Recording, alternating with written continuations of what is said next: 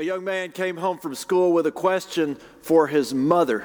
He said, "Mother, you take me to church, and they told me at church that God created all things and that God created us in His image." And she said, "Yes, that's right."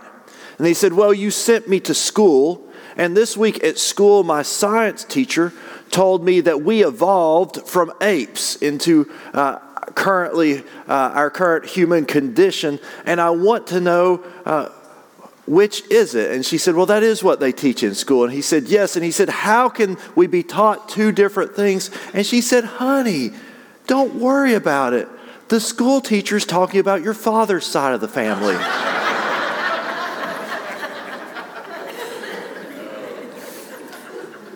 Families are funny things, aren't they? And today, as we continue our Loving Others, the Art of Welcoming sermon series, we're looking at how can we love our families. And families come in different shapes and sizes. Some of us have many people under one roof. Some of us is just us. Some of us, all our relatives are blood relatives. Some of us, our family wouldn't show up on our family tree, but they are just as much family nonetheless. There's a lady in my wife's family, passed away a few years ago. I met her probably 25 years ago. Her name's Aunt Lois. And I knew Aunt Lois for 15 years before I found out Aunt Lois wasn't a blood relative. She was a neighbor who became family. So family comes in all shapes and sizes. And as we think about loving our families today, I want to ask you to do something. Right now, if you have a piece of paper near you, get it. If you have something to write with, if you have a phone where you can type in notes, pull that phone out, and I want you to write down the people closest to you. The people closest to you. Now, for some of us, this is a nuclear family. For some of us, it's an extended group of friends that have become family. But write down the people closest to you that you would think of as family. Just take a moment and jot those names down. They're going to be important parts of what we talk about today.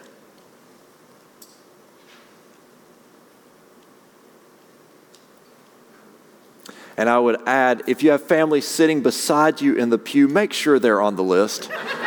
That's going to help with what we're talking about today. If they notice their names on your list. So as you keep jotting down those names, I want to, after you get done jotting those down, you can put that away for just a moment, and then we'll come back to it. But make sure you take your time and you finish. You know, an interesting thing happened years ago when Mother Teresa was engaged in her ministry in Calcutta.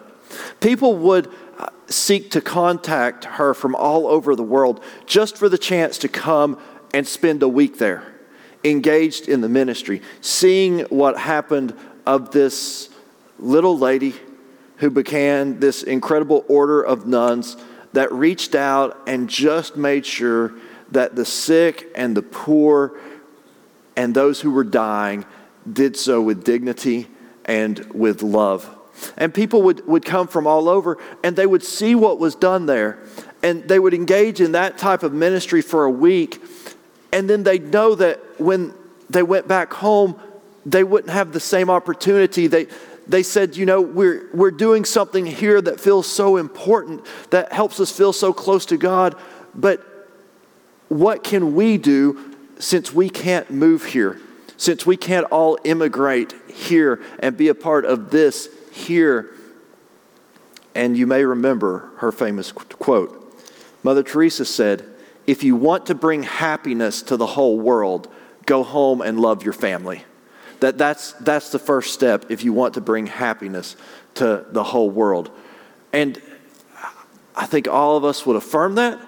And I think all of us would say it's not always easy. It's not always easy. We need God's help. We need to learn from God, who has brought us into God's family, if we are going to be able to fully love our families. So I hope you will start each day reaching out to God, asking for God's help in this endeavor, because there are times when it's so easy to love your family, and there are times when it's so difficult. So I hope you'll be a part of our daily Bible reading plan. concordunited.org/Bible, or pick one up at the Information Center. Subscribe to the daily devotions on email or podcast, and start your day allowing God to help prepare you to love your family that day. Now, God tells us in 1 Corinthians, Paul's first letter to the Corinthians, what love looks like in these wonderful words that were first shared for what the love of those in the body of Christ should look like for each other, and also applied to what love within marriages and families should be. We're picking up with verse 4 of chapter 13. Love is patient, love is kind. Love is not envious or boastful or arrogant or rude. It does not insist on its own way. It is not irritable or resentful. It does not rejoice in wrongdoing, but rejoices in truth. It bears all things, believes all things, hopes all things, endures all things. Love never ends. Just like family never ends, love never ends. It keeps going. Over time, it might look different. What it means to be patient at one time in life might be different from what it means at another. What it means to be kind might look differently, but love never ends. It keeps going, and it's what holds our families together. And we see that God has given us family as both a gift and a responsibility. The Bible tells us that those who do not take care of their families are out of line with God's intention multiple times. It doesn't say those who take care of their families when their families are behaving appropriately. It says we're to take care of our families at all times, and we need that because it is a gift. It is a gift. They're the ones who knew us when we came into the world. They'll be the ones gathered around us when we leave this world. They're the ones who don't leave us. They're the ones we don't leave, though we move to new towns, and sometimes friendships are lost in the travel. Family isn't. And so it's this amazing gift that God has given us, this gift that when a parent looks into the eyes of a newborn child, that parent finds a depth of love and a willingness to sacrifice that often they hadn't imagined was even possible. And when a grandparent looks into the eyes of a grandchild, that grandparent sees a joy and a beauty that maybe no one else on earth can appreciate to the same degree. God gives us family as a gift and as a responsibility to love, a responsibility often to forgive, a responsibility to stay with. And yet, this isn't always easy. And to stay with family isn't always possible in the same degrees in different situations. What we find currently is some of the biggest stresses on families, you might not be surprised, come from disagreements. People see things differently. Generations see things differently. When you were growing up, if the biggest event that you remember going on in the world was the bombing of Pearl Harbor, that's going to shape you in a certain way. If when you were growing up, the biggest event you remember was the assassination of President Kennedy, that's going to shape you in a certain way. If it was the tragedy of the Challenger space shuttle, that shapes you. If it was 9/11, it shapes you. If you grew up in a time when there was easy access to higher education, plentiful jobs, and affordable mortgages, that shapes you in a certain way for how you look at the world and what's responsible ways to live. And if you grew up at a time when higher education was unaffordable, when it was not possible to get into the housing market and more difficult to have enough financial resources to start a family, that's going to shape you in a certain way.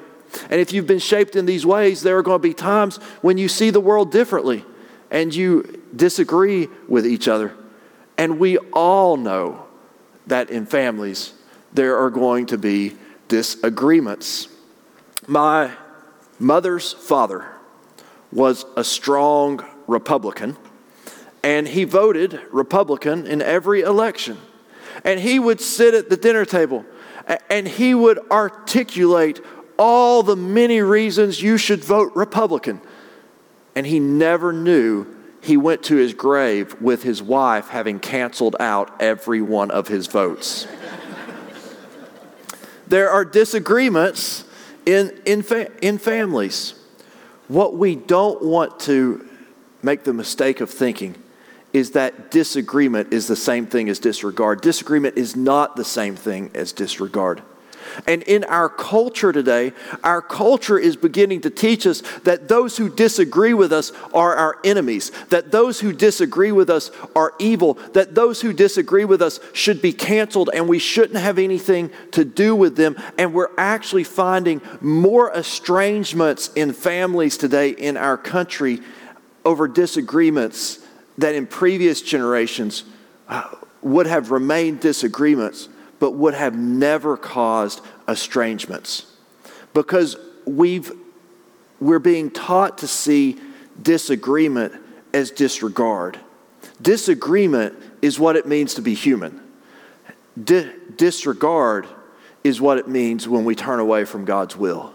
Disregard is what it means when we fail to love our neighbor as we love ourselves. There might even be people in your life who, for reasons of abuse that has gone on previously, you're not able to be around because it's not healthy to be around. That's okay. Sometimes boundaries have to be set. But even to those people, we do not disregard them. We do not stop loving them. We do not stop praying for them. We're just not always able to be around them in the same ways that perhaps we wish we could. I want you to ask yourself today, have I mistaken disagreement for disregard? Are there people in my family that I need to move back closer to in relationship because I've made this faulty distinction? And when I was talking a few years ago to a family counselor, and I was asking them, how do we navigate families? How do we navigate families when families are difficult to navigate? And you may notice that when we're talking about loving our family, this sermon is going to talk about a lot more about the difficulties. That's because y'all are good at the good times. I know you're good. I watch you on Facebook. I don't post a lot, but I watch. And I see you're celebrating the good times. We're doing good in the good times. How can we love each other when it's not easy to love? Oh, what this counselor told me has always stuck with me. He said, Will, what you try to do in families is always try to maximize connections while minimizing harm. In families, we want to be as close to someone as we can possibly be without causing harm to either of us. Again, because of certain relationship dynamics, certain things that have gone on in the past, there are times in families where we're not able to be as close as we wish we could, but we say, how close can I be? How close can I be to this person and still be mentally and spiritually healthy myself? How close can I be to this person while still respecting their needs for spiritual and mental health? If we have to cut off at all, we want to say, what's the least amount I can step back and still be healthy? And I learned this in a beautiful way this week. I learned it in the story of the family of a member of our church who's recently gone home to glory. Many of you know her. Her name is Pinky Jeanette. Pinky passed away just before Christmas, and it was only this week that we had her services. She was a faithful, generous member of this church and of the Friendship Sunday School class. She and her husband, John, had been faithful Methodists throughout their life. In their church participation, they were shining examples of what it means to be faithful. And yet, I learned something of her family story, a challenge, a big challenge that was overcome in a beautiful way. I never had the pleasure of knowing Pinky's husband, John. I only knew of him because even though he'd been gone for a decade by the time I met Pinky, she introduced herself to me as Pinky Jeanette, John's wife. And the first time I had the chance to have an extended visit with her, she shared with me about John's life, about all he did for the churches and communities he was a part of, about how much he loved his kids and his grandkids. But I didn't know the backstory. And recently I learned the backstory that he didn't start out as a wonderful father. And I asked the family if I could share the story. And I said, I don't intend to share names because of the way it begins. And they said, no, we would be honored if you'd share the story, and we want you to share the names, because the names show that this really happened. And John would be proud of what God did in the midst of our family. He would not want it to be hidden. So they gave me permission to share. They gave me permission to share about how in his early years, due to a divorce with their birth mother, he wasn't very present at all in their lives. And he had the opportunity to make efforts to be present and to support them financially that he didn't make. And it was later in life that he began to realize what he'd done. He began to seek reconciliation. And it was actually at a Promise Keepers event, that was spiritual revivals for men that took place a few decades ago in our country, that he had a reckoning with God. And from that point forward, things were very different. Reconciliation took place.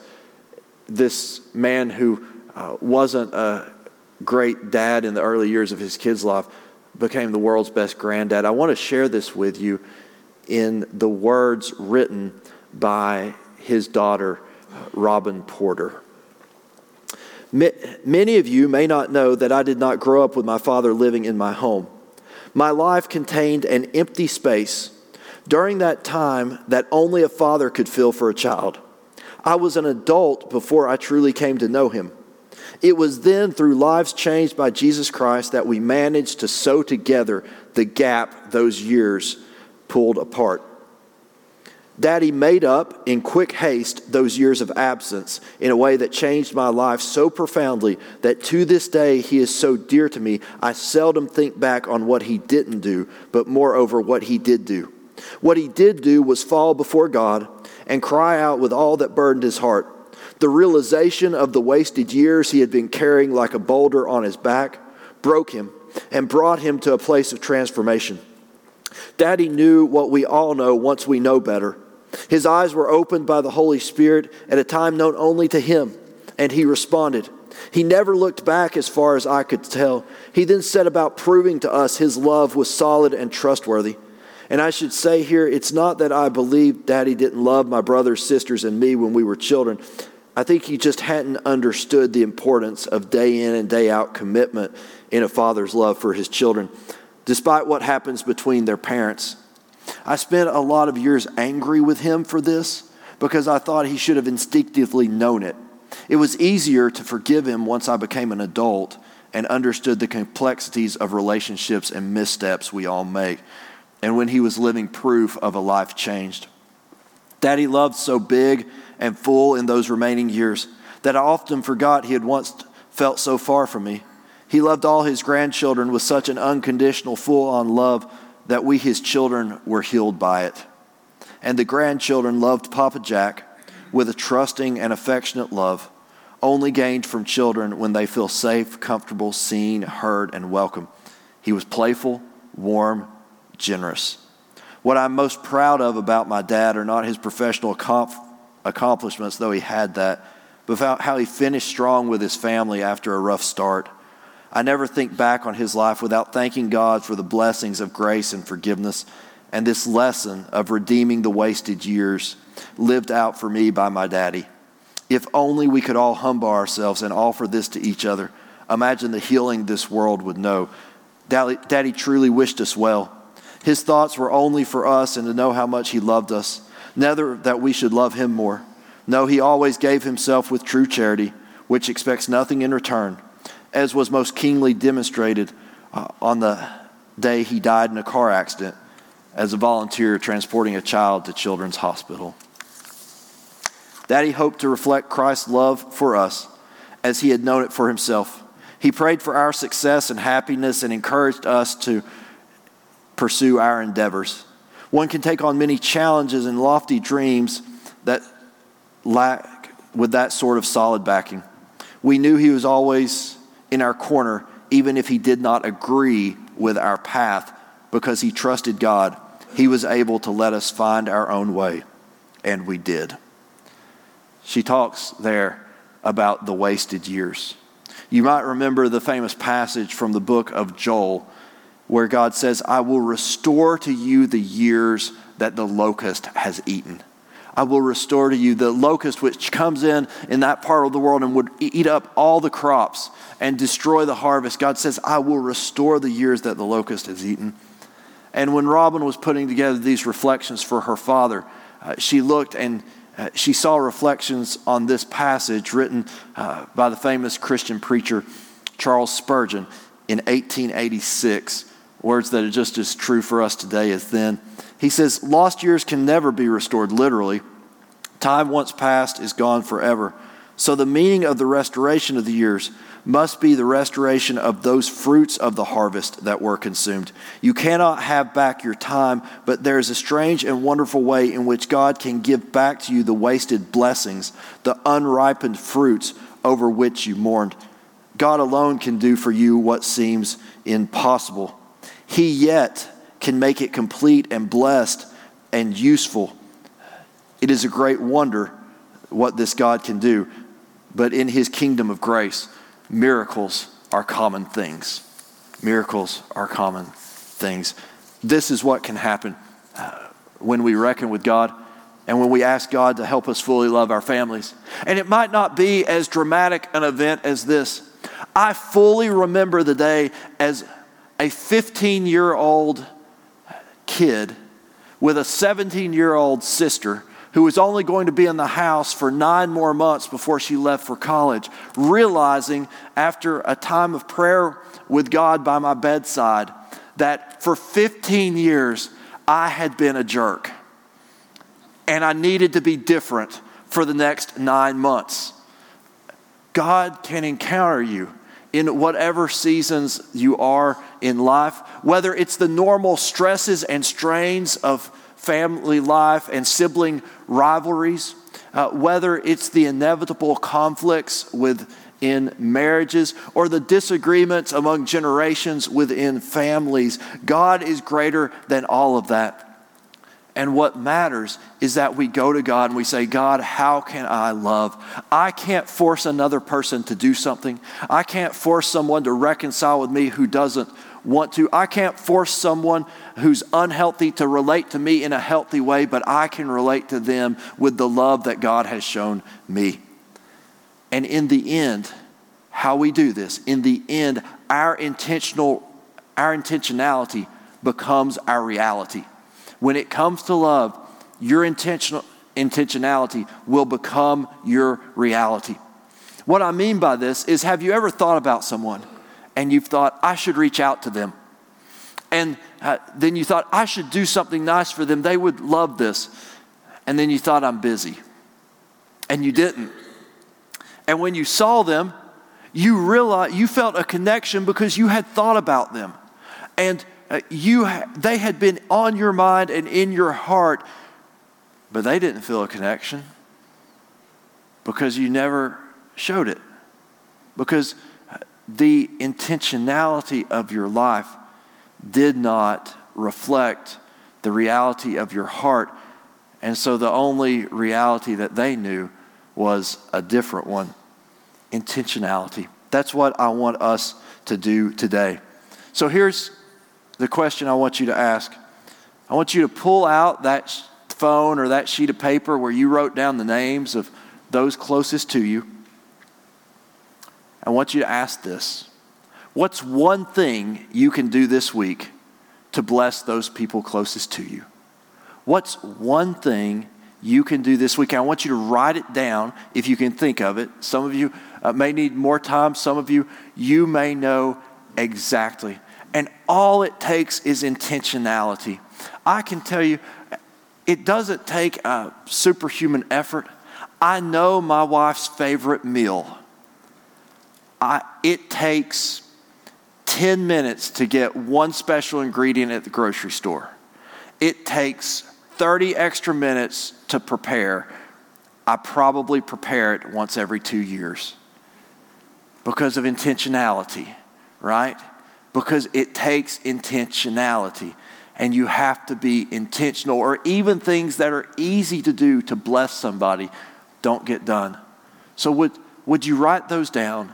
What are you going to do this week to bless those closest to you? And let's pray that God would guide and lead us in that endeavor.